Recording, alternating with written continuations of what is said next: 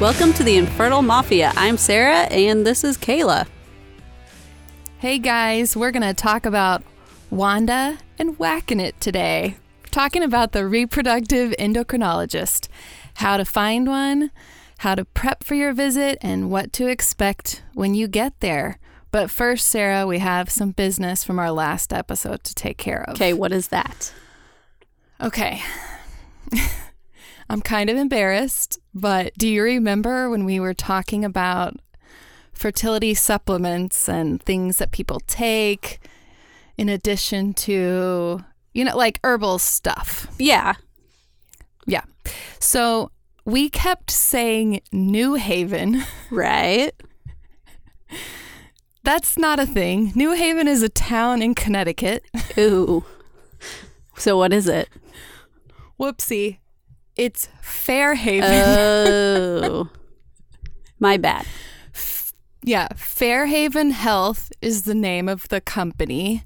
And we kept going on and on about New Haven. We're like, New Haven, if you want to sponsor us. So I don't think we're off to a great start with Fairhaven, considering we called them New Haven over and over again. I'd know their name if they would have, sent me some stuff before. Oh, burn. But I just never learned it because... But yeah. New Haven is a town in Connecticut, home of Yale University. Oh. And I only know that because of one of the greatest TV shows of all time. Gilmore Girls. Girls. Yeah, so Fairhaven Health, I'm really sorry. We got your name wrong, but we'll get it right from this point forward. And then the other piece of business, I talked about Ovusense quite a bit. Right. Which was a fertility tracker that someone on our Facebook group recommended, or she didn't recommend it, but she mentioned it. And I completely botched that too. So anyway, I didn't even realize you did. Well, okay, here's what I botched. I said that it has this little tail on it. You know how we talked about how it looks like a sperm? Yeah.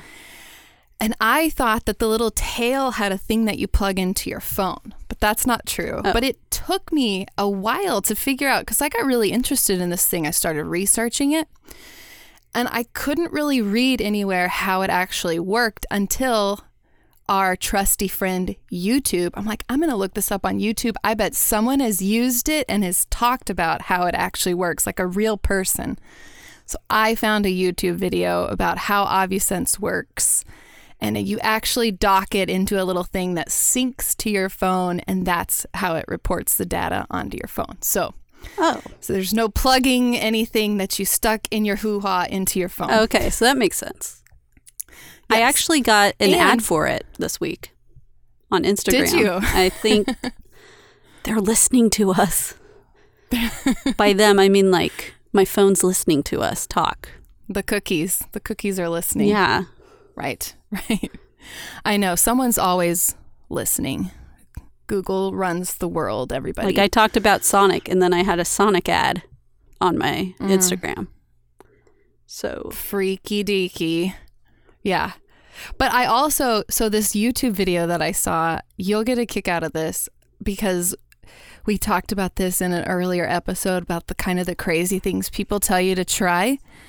And this video, the very first comment on this girl's page, on this video that she made, the very first comment was, "You might have heard of this, but when I was TTC, I was told to put a pillow or two under my butt so your body is at a slant after doing the deed so none of the sperm leaks out."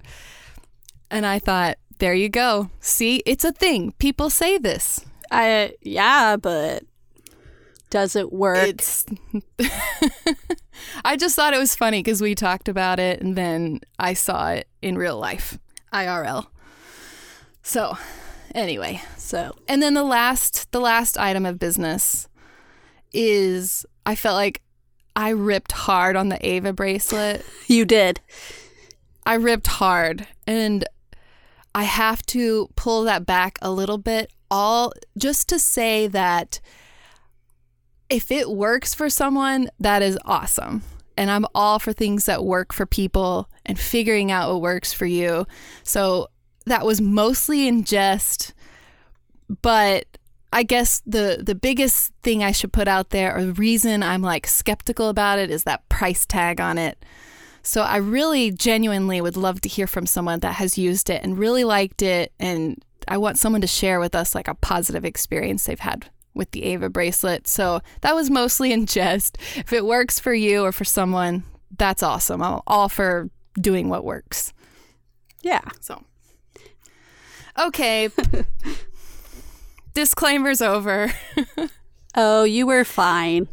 I'm sure I ripped on them too. Well, yeah, but it's fine.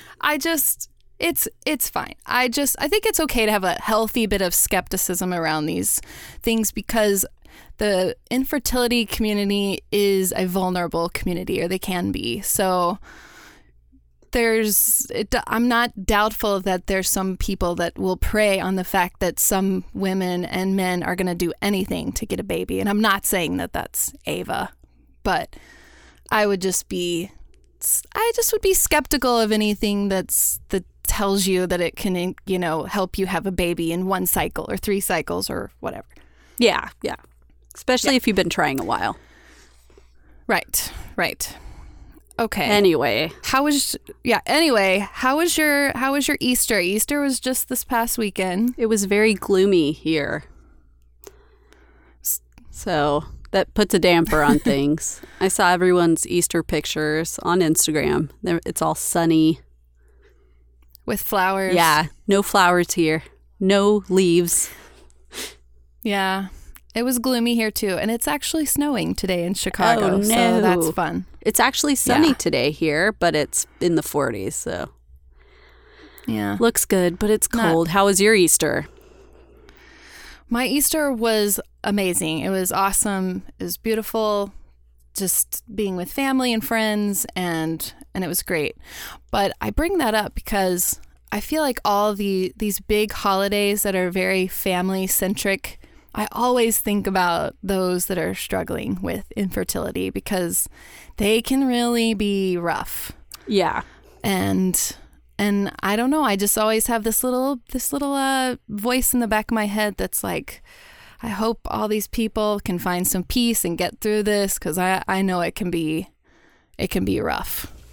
Yeah, I saw some people were having a hard time. Yeah. It can be. And every holiday, it seems like they're all centered around kids, Mm-hmm.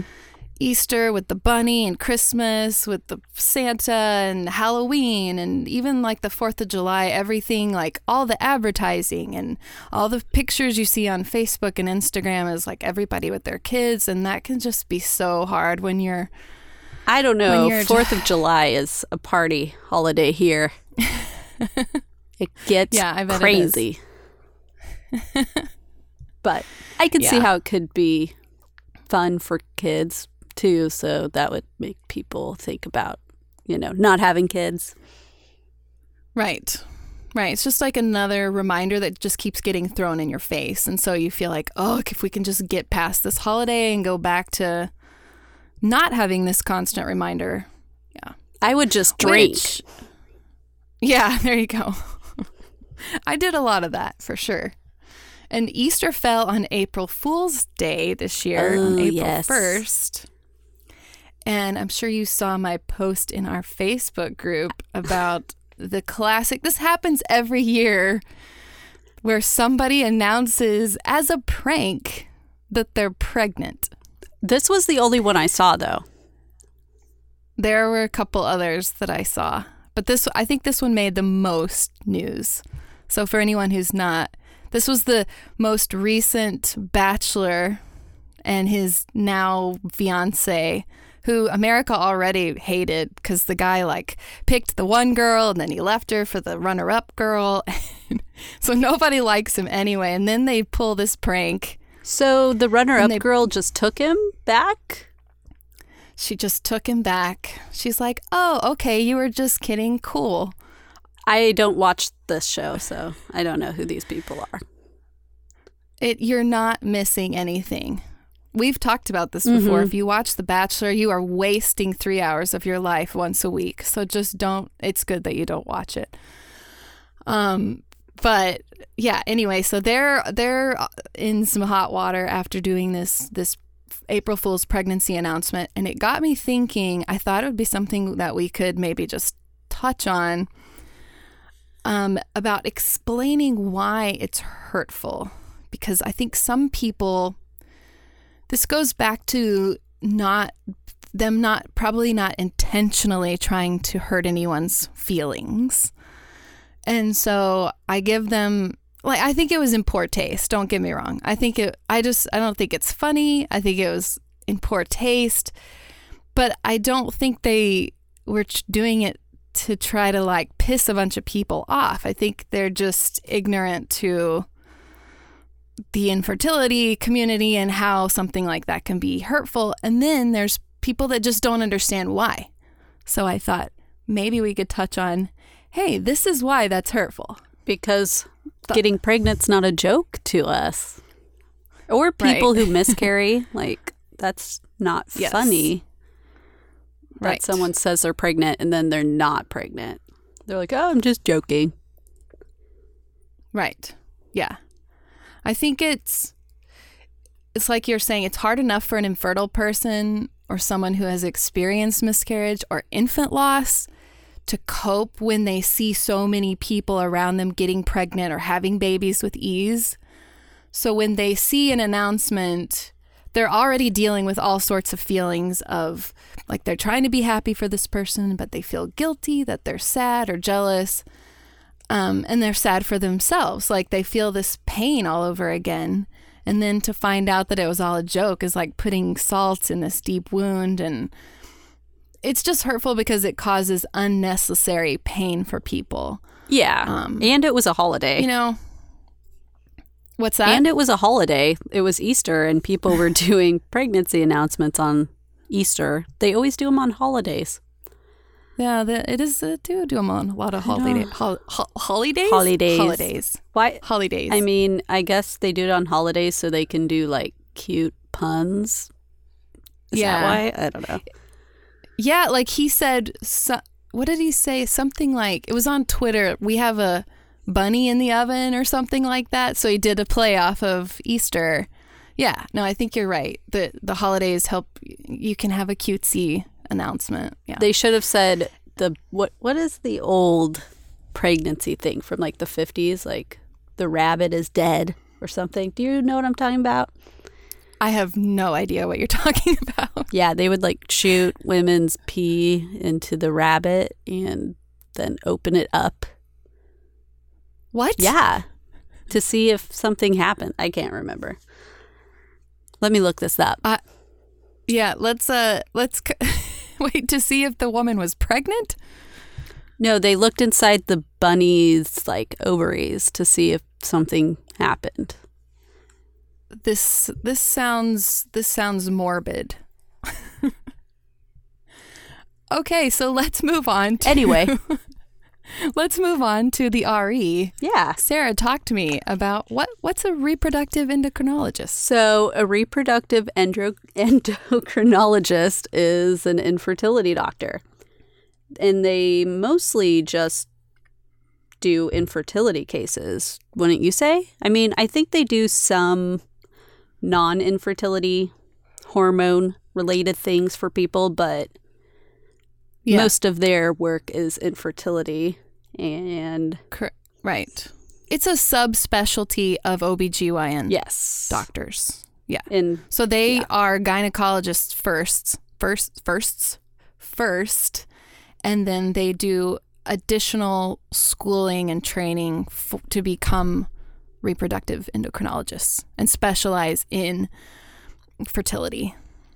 Yeah. I think. Yes. Yeah. I think it's like 3 years at least.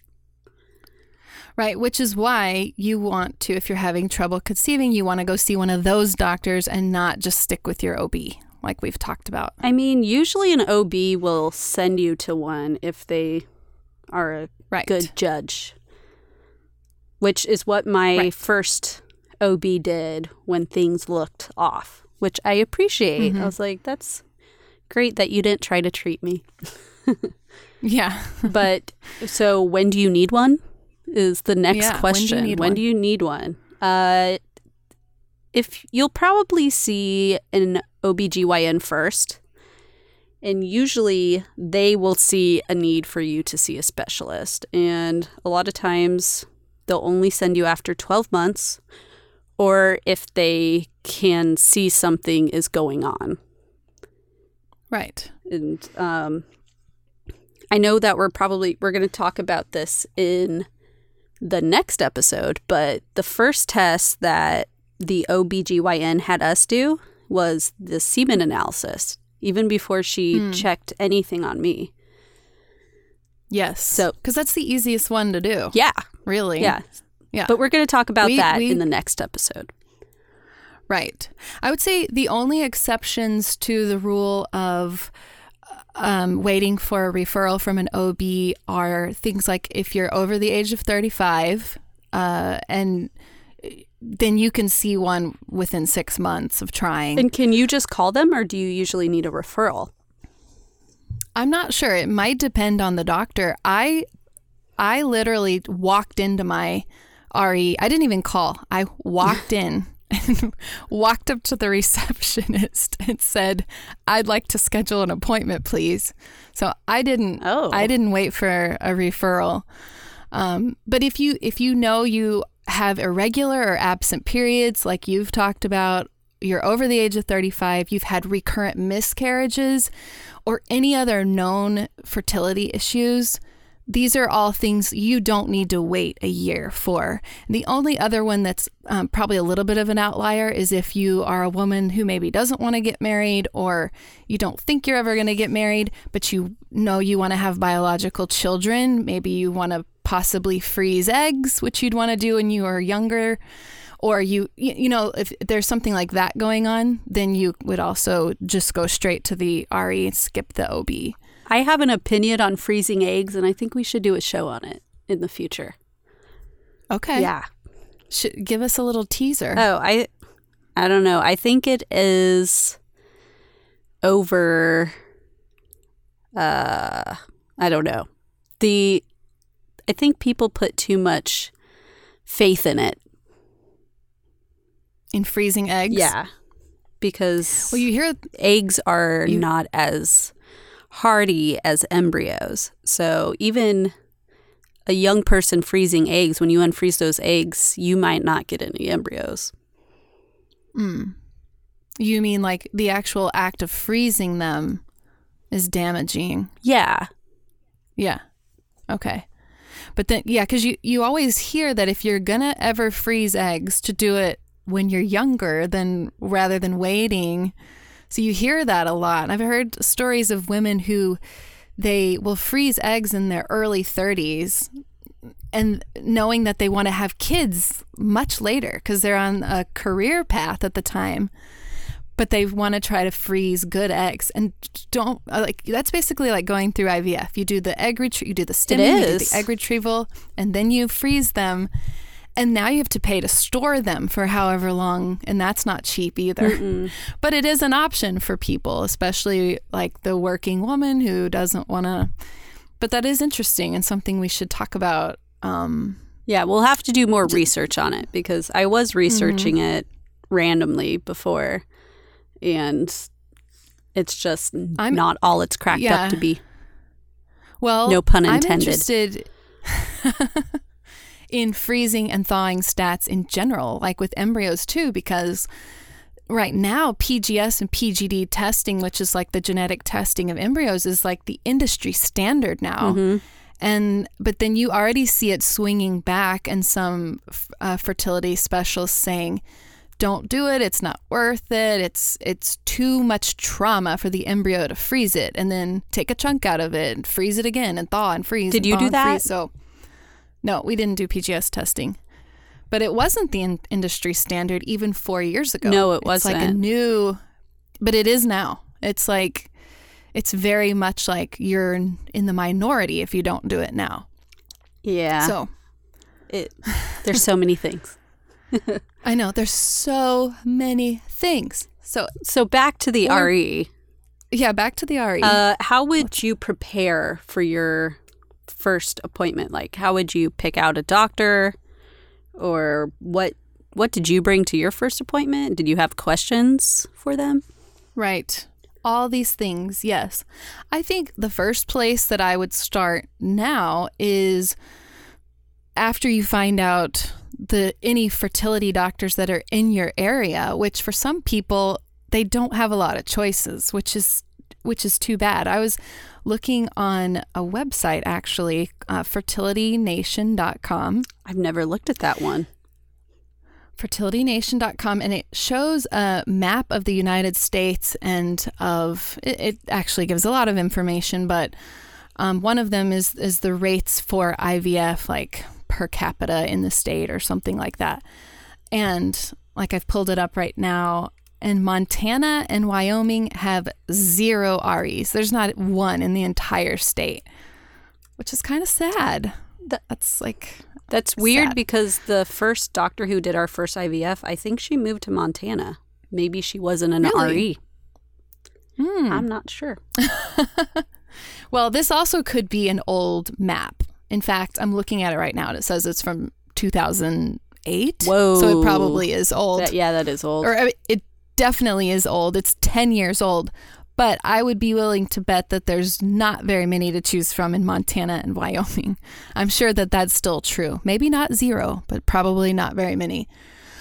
But if you're fortunate enough to have a bunch to choose from in a place like where I live, in a city like Chicago, it's good to compare before you even choose one, to narrow down. You can look at the Center for Disease Control and Prevention, the CDC, and the Society for Assisted Reproductive Technology. Both have websites that report the SART. They both have websites that report success rates for IVF clinics. So you can start there. You can look up the doctor or the clinic, and you can find out their success rate. The only disclaimer I would put on that is to be careful with those stats, because some of them can be misleading. You really want to read the fine print, because for example, some clinics only report pregnancies as opposed to live births. So they're not reporting when patients miscarry. They're only reporting that they got this many people pregnant. Or some clinics are very picky about candidates, and they're only going to pick, quote, good candidates, so that their numbers then are higher. So you just really want to read the fine print, but I think it's good information to have. Is that how you found your RE?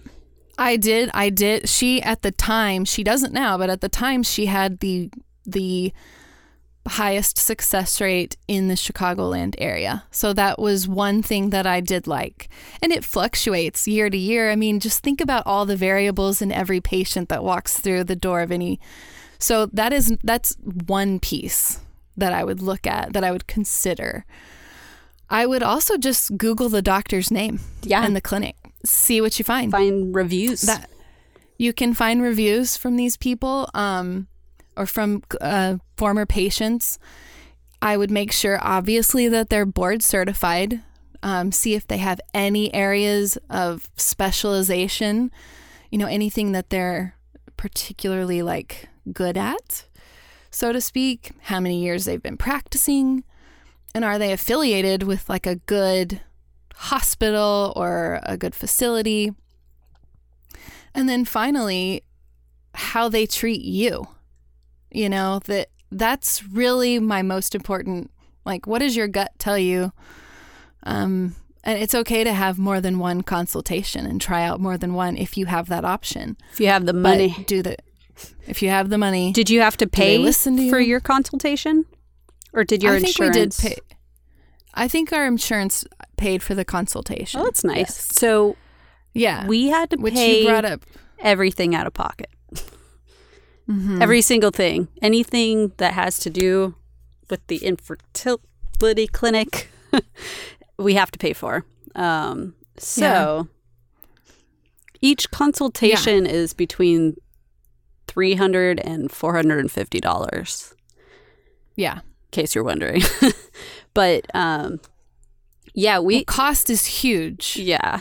Yeah. It's a huge factor. We found our second one, a little bit differently. than that. I knew the doctor that I wanted to go to if I got pregnant. And my best friend saw him for her super high risk pregnancy. And she talked very highly of him. And he's a maternal fetal medicine specialist. So I looked at his website and he did preconception consultations. Mm-hmm. And our insurance actually paid for that. So we went to meet him. And I told him my history. And he was like, whoa. And then he said, okay, I have an RE that I would recommend to you. And he said he's a little eccentric, but he's good. And so I just went with his recommendation because I trusted his opinion. So that's how I found our RE. And then you ultimately, after meeting him, you liked him. Yeah, I did. Went with your gut with that. Yeah. Right. I felt good about it. I think, right. And I can't stress how important that is. If you have the option to choose from more than one, like your relationship with them is vital, in my opinion, that you feel good about them, you feel confident in their choices, because if you don't and you're just wishy-washy about it, that's another layer of stress and you just don't need it. So that's huge for you to feel confident and comfortable with the doctor. And you brought up insurance, and that's also like, especially with changes in healthcare, that seems like there's a lot more coverage for infertility these days than there used to be. I didn't have any either. My insurance would pay for like some blood work and usually for some ultrasounds, but that's it. Nothing when it got into actual treatment, you know. That's kind of they weren't paying surprising since you're in Illinois, because... Well, I had an insurance plan that was grandfathered in, did not have to abide by the Affordable Health Care Act laws. Yeah. So, because I worked for a religious nonprofit. So it was a grandfathered plan. I kind of wish I could have had a grandfathered plan, because in Missouri, the healthcare market has the worst plans ever. Like, there's no point in having insurance almost. I can't even go to my preferred hospital now. And they don't cover any infertility at all. Yeah. Oh, it's a mess. I keep getting emails saying, your claim was denied. And I'm like, what claim was denied? And it's such a headache. It's ridiculous. It's ridiculous. But that is something to consider. I would look if does your healthcare plan even have fertility coverage at all? And then if it does, where is it covered would be the next question to look into. And kind of along that line, I would definitely, I'm sure you'll agree, consider the location, because you're going to be going there a lot. So if you have a half an hour commute to get to this doctor, that's not just bad. Consider that. Ours it's not was an hour and a half one way. Whew. Still is. And mine was 5 minutes. What? I know. But that's something else to consider, because I think before I saw an RE, I didn't realize how much I was going to have to be there all the time. And so, I mean, if you have a lab that's closer to you that can work with your RE if they're far away, you know, to do blood work and stuff like that. But if you're having to see them every other day, like if you're going through IVF and you have to drive that far, like some people that would be really hard for them. So I would consider the location for sure. Yeah, that's the closest, I think. I don't know if there's someone in Springfield, but that's like, I don't know, an hour and 15 minutes. So a little closer, but not much. Yeah. And so for me, an hour and a half is the closest you can get. Like, you could go 2.5 hours if you wanted to go to Kansas City or St. Louis. But when you're in the middle of the state where there's not a whole bunch of big cities by you, it's hard, which there's a lot of states like that. it goes back to what I was saying just about access alone to doctors at all. So yeah, that's it's obviously doable. Sarah did it, but it is something to consider.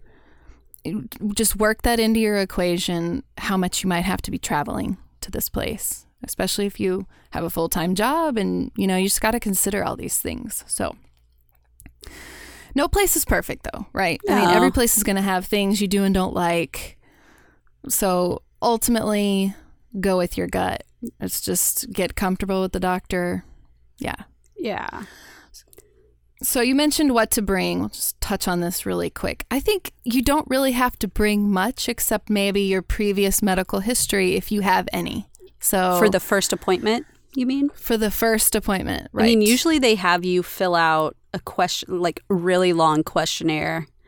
Right. At least a month before you go to your consultation. Usually. Depends on the place. But right. Usually you fill out a questionnaire and you have to send all of your medical history. And then you go to your consultation, and usually the doctor just does most of the talking, because they will asks you more questions. They will have looked over your history by the time you're in there, and they should have. Yeah. They should have. And then they'll talk to you about your history and then what they can do to help you. Right. That first visit is mostly chatter, just chatting back and forth, getting to know each other. Have any known health, like for example, I had been diagnosed with hypothyroidism several years before I saw an RE. So I made sure to bring all of that information from my regular doctor because I knew that was relevant to fertility. I also brought all the charting I had been doing for the past 6 months. Did they look at it? They looked at it for about 10 seconds, and I know inside they were laughing. That's cute. They're but I charted. I know. But I guess so at least it gave them an idea okay, well, she has normal cycles. They're all 29 days long and she ovulates. There's no harm in giving them as much information as you can. That it only helps them. That's true. At my first appointment, they did an ultrasound to check if I had PCOS because I had never officially been diagnosed with it. So at that appointment, they pretty much diagnosed me with it because they did the ultrasound and then they did some blood tests and they came back with my testosterone being raised. And so they're like, yeah, you have PCOS. So they did actually do something at the first appointment. Yeah. But I think now my RE has a video he has people watch during their first appointment that explains things. I heard it during, we had just transferred and I was laying down and I could hear the video coming from the next room. When it's welcome to New Haven Fertility, where we will... Yeah. One of those. Yeah, and it's actually the doctor talking. And he's like, this is a state-of-the-art facility, blah, blah, blah, blah, blah. And I don't think I would like that. I'd be like, why don't you just tell me that? I don't want to watch your stupid video. And then I'm sure he talked to them and talked about their issues and... Well, sure, of course. Yeah. Stuff. But... Which would be another thing I would bring are the questions that I have for the doctor. I would write them down. And I would have them, don't just have them in your head. That wouldn't work for me. I would need them written down somewhere or on your phone, whatever. But think about those questions beforehand. And then something to record your consultation. But do you tell them? Well, even if you don't tell them, it's not, as long as you're not using it for mass production or something, I think it's okay. Yeah, usually it's just for your own. Exactly. I did this for every consult I had because I get super overwhelmed in situations like that where people are hitting me with lots of information and it's hard for me to process everything in the moment. So I would record it and then I could let it digest and go back and listen, and it was really helpful for me to do that. And especially if Bill wasn't along for the ride, because bringing Bill is like bringing a recorder because he remembers everything, but I definitely don't. Well, that's nice. Yeah. So once you go to the consultation, you will schedule another appointment to do testing, because you're not just going to jump into a cycle without doing testing usually. It's a little bit irresponsible if they're like, okay, let's do an IUI starting tomorrow. So that would ring some alarm bells for me, which I had that happen to one of my friends. She's like, yeah, let's start an IUI. I'm like, how can you start an IUI without testing both people? Yeah. And they knew that there was a problem with the guy. Right. And they still did it. I'm like, come on. Right. Let's try to fix They have to put your problem. Puzzle together first. Right. Yeah. They have to gather all the information and figure out your puzzle. So that's what that month of fact finding is all it is, really. So they, like, if you come on like the 15th day of your cycle or something, they're going to tell you most likely, okay, come in after you have your next period, and we're going to have to track you for a month, which means blood work every week or so, ultrasound as well. And then at the end of that month, now they have a clear picture of what's happening to your body in a cycle. And then from there, they can say, okay, now let's try an IUI, or now let's try whatever. And even after that, they might want to do an HSG or whatever. It depends on the situation. I think most recommend an HSG right off the bat. I know you didn't have to have one. No, I didn't. But I think most REs recommend an HSG right away. I'm glad I didn't have to have one. That would be super painful. You should, because they blow. Well, my tubes were blocked. I know. All this stuff would have just went in there and it would have hurt. Yeah. Well, that's what that test, I mean, it's not the only thing it's for, but that is one of the reasons people have that test. And if they already knew that about you, yeah, there's no point. Why put you through that? Right, exactly. Circling back to the questions really quick, I wanted to mention this website because I thought it was really good. Have you heard of the Stirrup Queens? No, I haven't.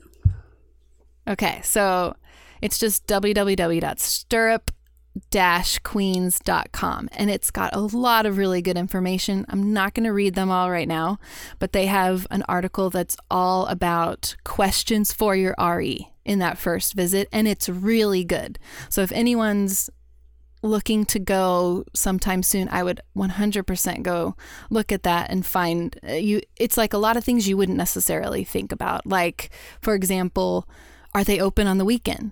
My clinic wasn't. I didn't ask that. And it can be like not good if they're not open on the weekend. That's true. Just something like that you don't even think about.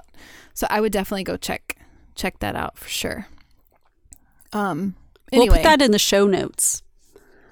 Show notes, yeah. Yeah, and we'll put a link to it. So we talked about the HSG, we talked about the blood work and tracking, we talked about the transvaginal ultrasound, which is why I said Wanda at the top of the show. Oh, okay. That's like, it's like a nickname. For the wand. For the transducer, I think it's actually called. The thing that, goes up. I don't know what it's called. Yeah. I could ask my sister-in-law. She's an ultrasound tech. Right. That's right. I think it's called a transducer. I'll probably be correcting myself in the business at the top of the next episode. Probably. Yeah, but people call it Wanda, so. Oh, a little side note about blood work. Always ask how much it's going to be, because I got genetic testing done. I think it was at the first appointment. It might have been the second appointment, because I'm super white, and the doctor was like, I feel like you could be a carrier for cystic fibrosis. He didn't say cystic fibrosis, but I looked it up after. I'm like, what do people who are super white carry? So I did that blood test, and it tested for a lot of things, like a lot of genetic things. Was it Counsel? I don't know. It had a whole bunch of things. I'm not a carrier for anything that they tested for. And I got the bill for the blood test, and it was $4,000. Oh my gosh. And that was right before we were about to start the cycle. And I was like, $4,000? Oh, man. How is this $4,000? Like, each test was $20-ish.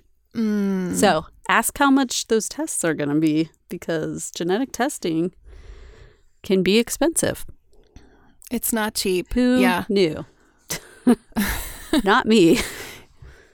Yeah, but I think that's pretty standard as well. Like everything we've mentioned so far, the transvaginal ultrasounds, the blood work, the HSG, the semen analysis, these are all things that should happen in that fact-finding month that we're referring to, including the genetic testing. And this is like, to me, a no-brainer to, before you spend all this money potentially on IVF, let's find out if you and your partner are a carrier for any kind of severe disease, or, like let's make sure we know that going in.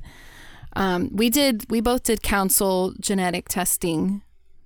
I think it's a pretty common one that gets used. Counsel with a COUNSYL. And if it comes back that you are positive for something, then included with the price of your testing is a session with a genetic counselor, which is neat because then they can talk to you about your test results, what it means for your health, what it would mean in this case, like for conceiving a child. And this is how Bill and I both found out that we have methylene tetrahydrofolate reductase, MTHFR. It's a lot of words. It's a lot of words. It's just that's how we both found out that we're deficient in our ability to process folic acid, which is really all that is. So do you just take folate? You have to take bioactive folate. It's called L-methylfolate. It has to be like in its, most bioavailable form. But good to know. Yeah. But these are all things that most likely are going to happen in that fact-finding visit, which can get overwhelming right off the bat, which is our next topic that we're going to talk about, are just feelings and thoughts on what it means to involve an RE into this journey of trying to have a baby. It's stressful. Yeah. And it gets real. It gets real. Do you want to read what people on Facebook said about it? Yeah. Let's see. Well, our question was about infertility. It wasn't about, it was about the stigma of infertility. Oh, I don't think we asked them specifically about. That's all right. I think it's a big step to involve an RE because it takes this huge leap of courage, and it's also admitting that you need help, which can be really hard for some people. Yes. It's like an enormous surrender of control, And it's a little scary that it won't work. Mm-hmm. There's a lot of money on the line. It's a huge investment now of your emotional, mental, financial, everything. It becomes such a huge investment, and you're inviting so many strangers into this very intimate process, and that can be really hard. I think on the other hand, though, it can give you some relief because it's out of your hands now to some degree. Like, you're putting it into the hands of a knowledgeable, capable person who knows what they're doing. You're not just like the blind leading the blind. Oh, well, let's try this Diva Cup again this month. Yeah. You now have like someone who with medical knowledge that can give you a plan, Yeah, and it feels like you're closer to reaching your goal too. Yeah. Which is a good feeling. Right. Up to that point, by the time you're seeing an RE, you're pretty desperate usually. It's like for some help, some answers. if nothing else, you want some answers by the time you're seeing an RE. True. But I think the seeing an RE can make the stigma worse, maybe internally, especially if you're someone who wants to keep it a secret. It can get tricky about juggling it and how it's going, and so for better or worse, sometimes seeing an RE can exacerbate the stigma, I think, or it did for me. Because it just causes more stress. You've upped the ante. There's a larger investment, all these things we've talked about. So, and I think that was a better question for us to ask our listeners in our Facebook group and on Instagram, was about the stigma of infertility specifically. So we asked them why you think it exists, and maybe just how we can improve that. What can we do? Okay, so from Facebook, someone said, I think it's because there is a level of shame and embarrassment surrounding infertility. There shouldn't be, but there is. I think especially for men in the case of male factor infertility. No man really wants to feel like his boys can't get the job done, which I would assume that's how it would feel. Someone else said, for women, I think a lot of emotions. Oh, this is still Mandy. Okay. I didn't see that where it said Mandy said this. Oh, sorry. It is. Is this whole thing her? It's all her. Okay. So this is all from Mandy. Or Amanda, as some of you might know her. Yeah. She said, for women, I think a lot of emotions come into play with feeling like you are the only one around, you not able to get the one thing a woman is meant to do. Get to do the one thing a woman is meant to do. Get pregnant, carry and birth a baby. There's also a large stigma surrounding infertility because I have found that most people feel it's 100% none of anyone's business when it comes to baby making. I mean, how awkward is it when well-meaning individuals, families, friends, or strangers start asking you about your sex life and if you are doing it enough or correctly to have a baby? I mean, I don't want anyone in my family or too many of my friends getting that personal with me. True. Yeah. And then she said, I just find that it helps others and breaks the stigma, probably, to share their journey. I agree with that. No real personal graphic details, just enough to let others know, hey, we couldn't do this the conventional way. So we had other options open to us, and so do you. You aren't alone.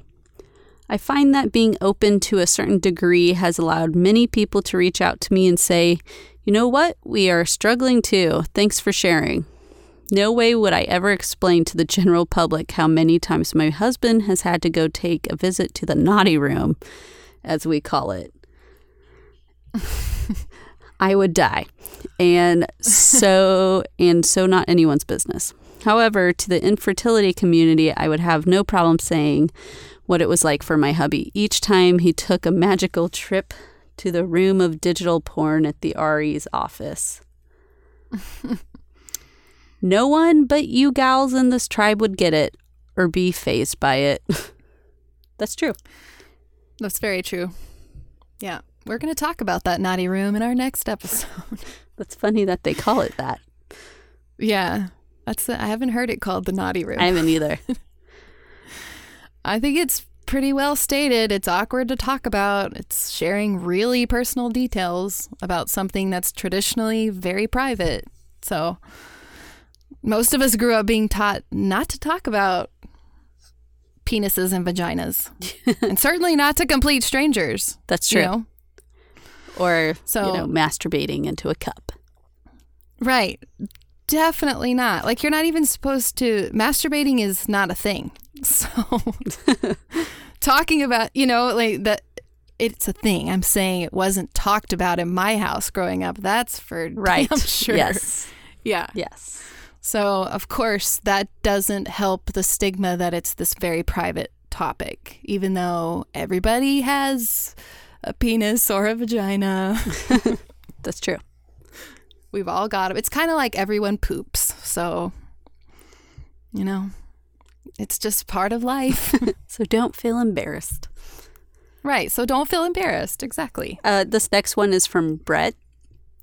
She said, "Why did my husband think it would happen so quickly? His mother had 3 unplanned pregnancies. His older brother has had 3 unplanned pregnancies. His younger brother had 1 pregnancy on the first month of TTC. The amount of shame and guilt I feel for not being able to make that happen for him is what keeps me from being out about this whole journey. I don't want his family's judgment, pity, or noisiness into what... Nosiness.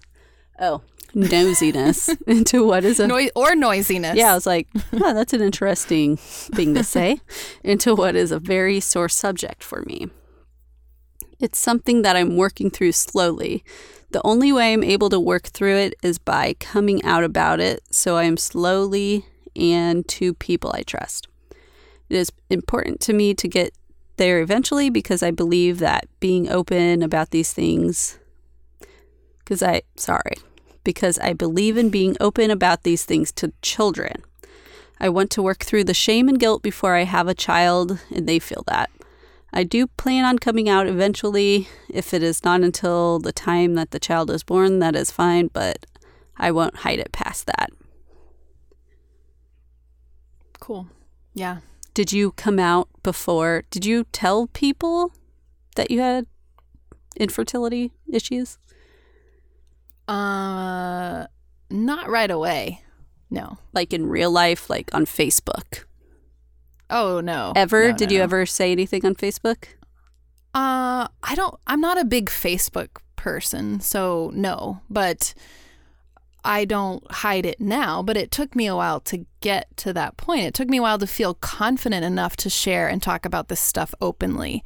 So I love her honesty in what she's saying, because I feel like most of us have all been there where it is a sore subject, and especially in the case like she was in, or she is in, where everyone in her family, they're just not going to understand this because they don't have any trouble getting pregnant. So there's no one that really understands what she's going through. I've talked about that in my own family, that I felt that way. But I think she's doing all the right things to share when and how you're ready, and with people that you trust.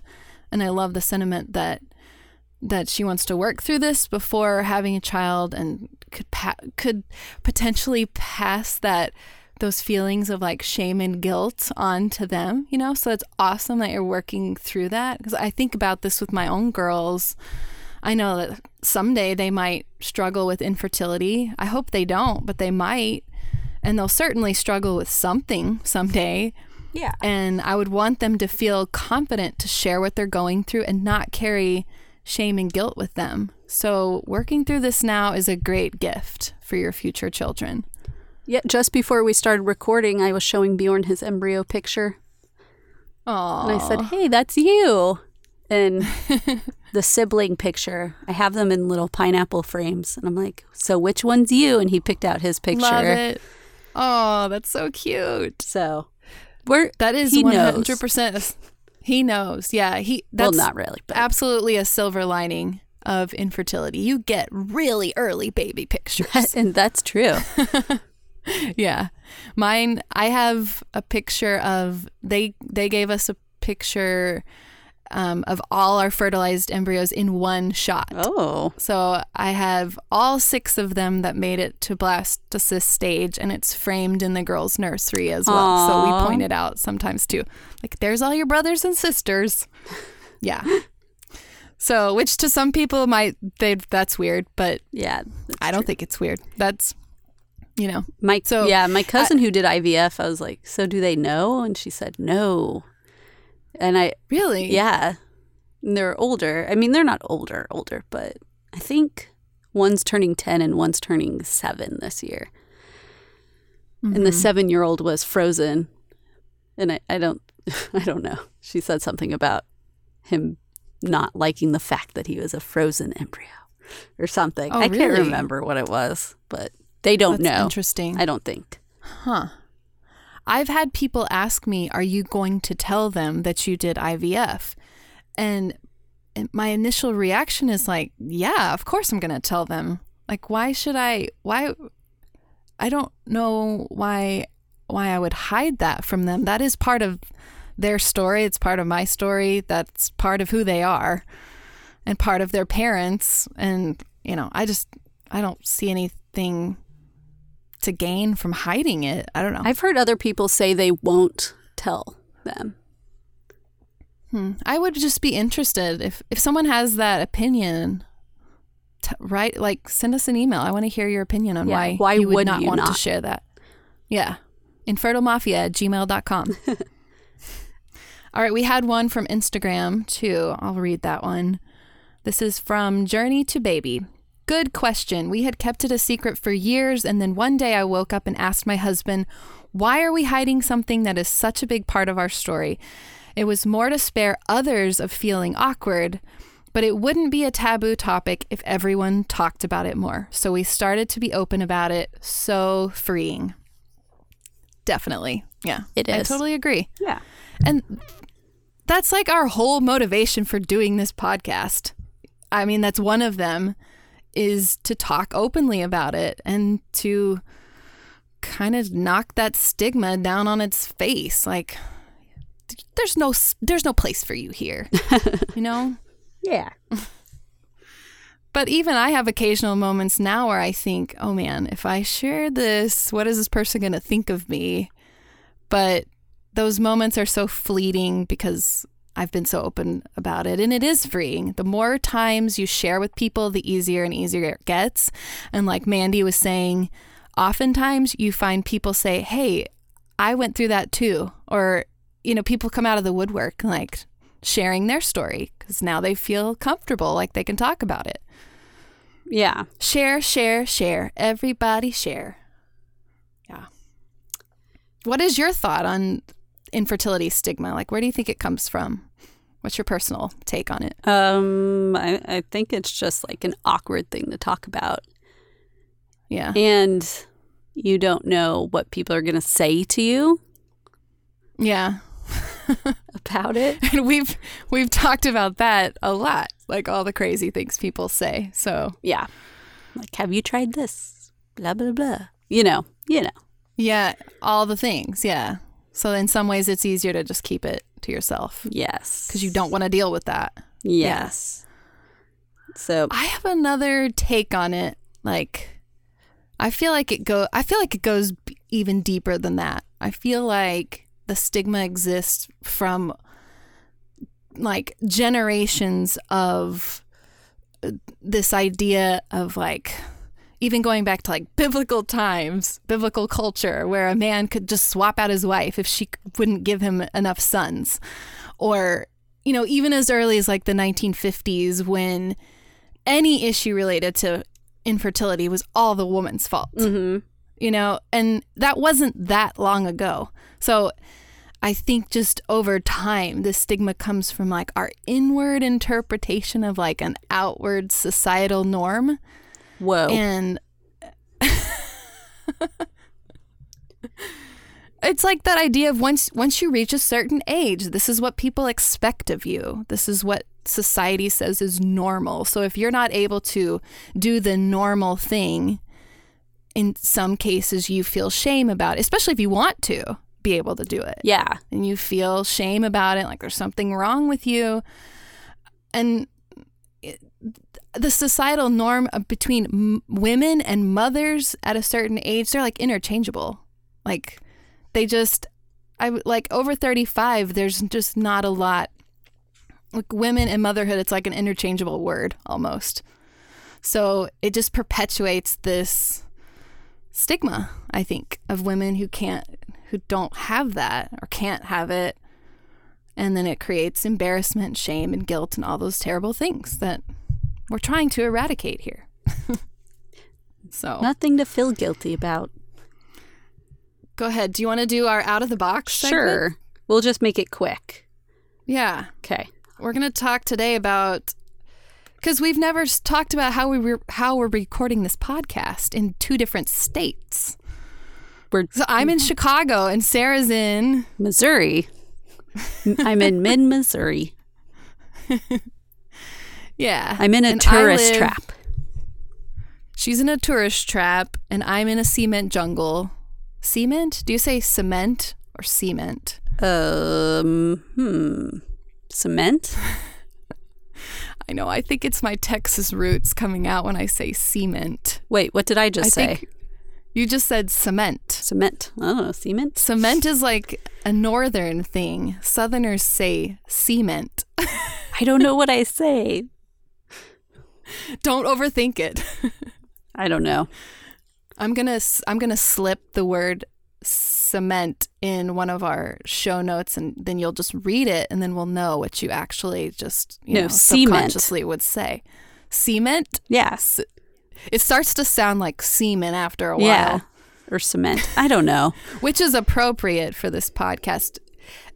But anyway, we are recording from 2 different states. We just Google chat each other, and we're in our closets because we're not professionals. We don't know what we're doing.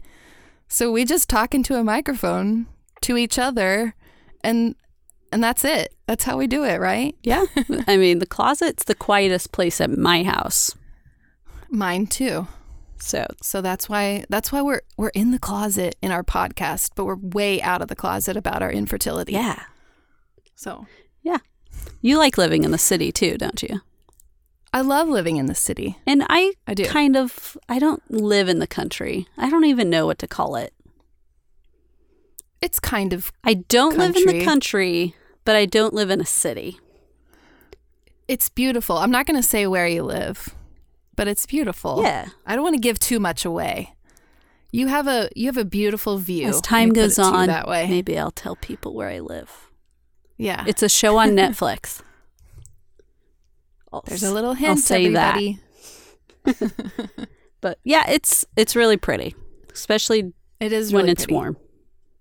Yeah. And I think it's cool that we're able to, like, the technology exists that we can do this, like, that we're able to bring this to you from 2 different states. I think that's kind of cool. Yeah, I do too. Yeah. So we'll wrap it up. Let's talk one more time about our sock giveaway, which everyone knows now why we're doing pineapple socks, the unofficial symbol for infertility. And all you have to do to get your 3-pack of pineapple socks is subscribe to this podcast and give us a review and a rating on iTunes. And we're going to randomly pick a winner at the end of National Infertility Awareness Week, so you have about 2 weeks. And that's all you have to do. So join our closed Facebook group, The Infertile Mafia. Follow us on Instagram at Infertile Mafia Podcast. And as always, feel free to send us an email to infertilemafia@gmail.com. We would love to hear from you.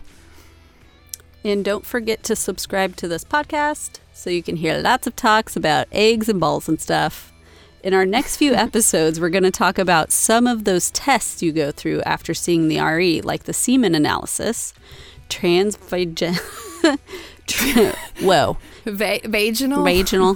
transvaginal ultrasounds, and the HSG. Ironically, I've never had to have one. Don't hate. Tune in to find out why. Yeah, so we touched on some of those earlier in the episode, but we're going to really dig in, pun intended, some of those tests. All right, thanks for joining the Infertile Mafia, everyone. Bye. See you later. Bye.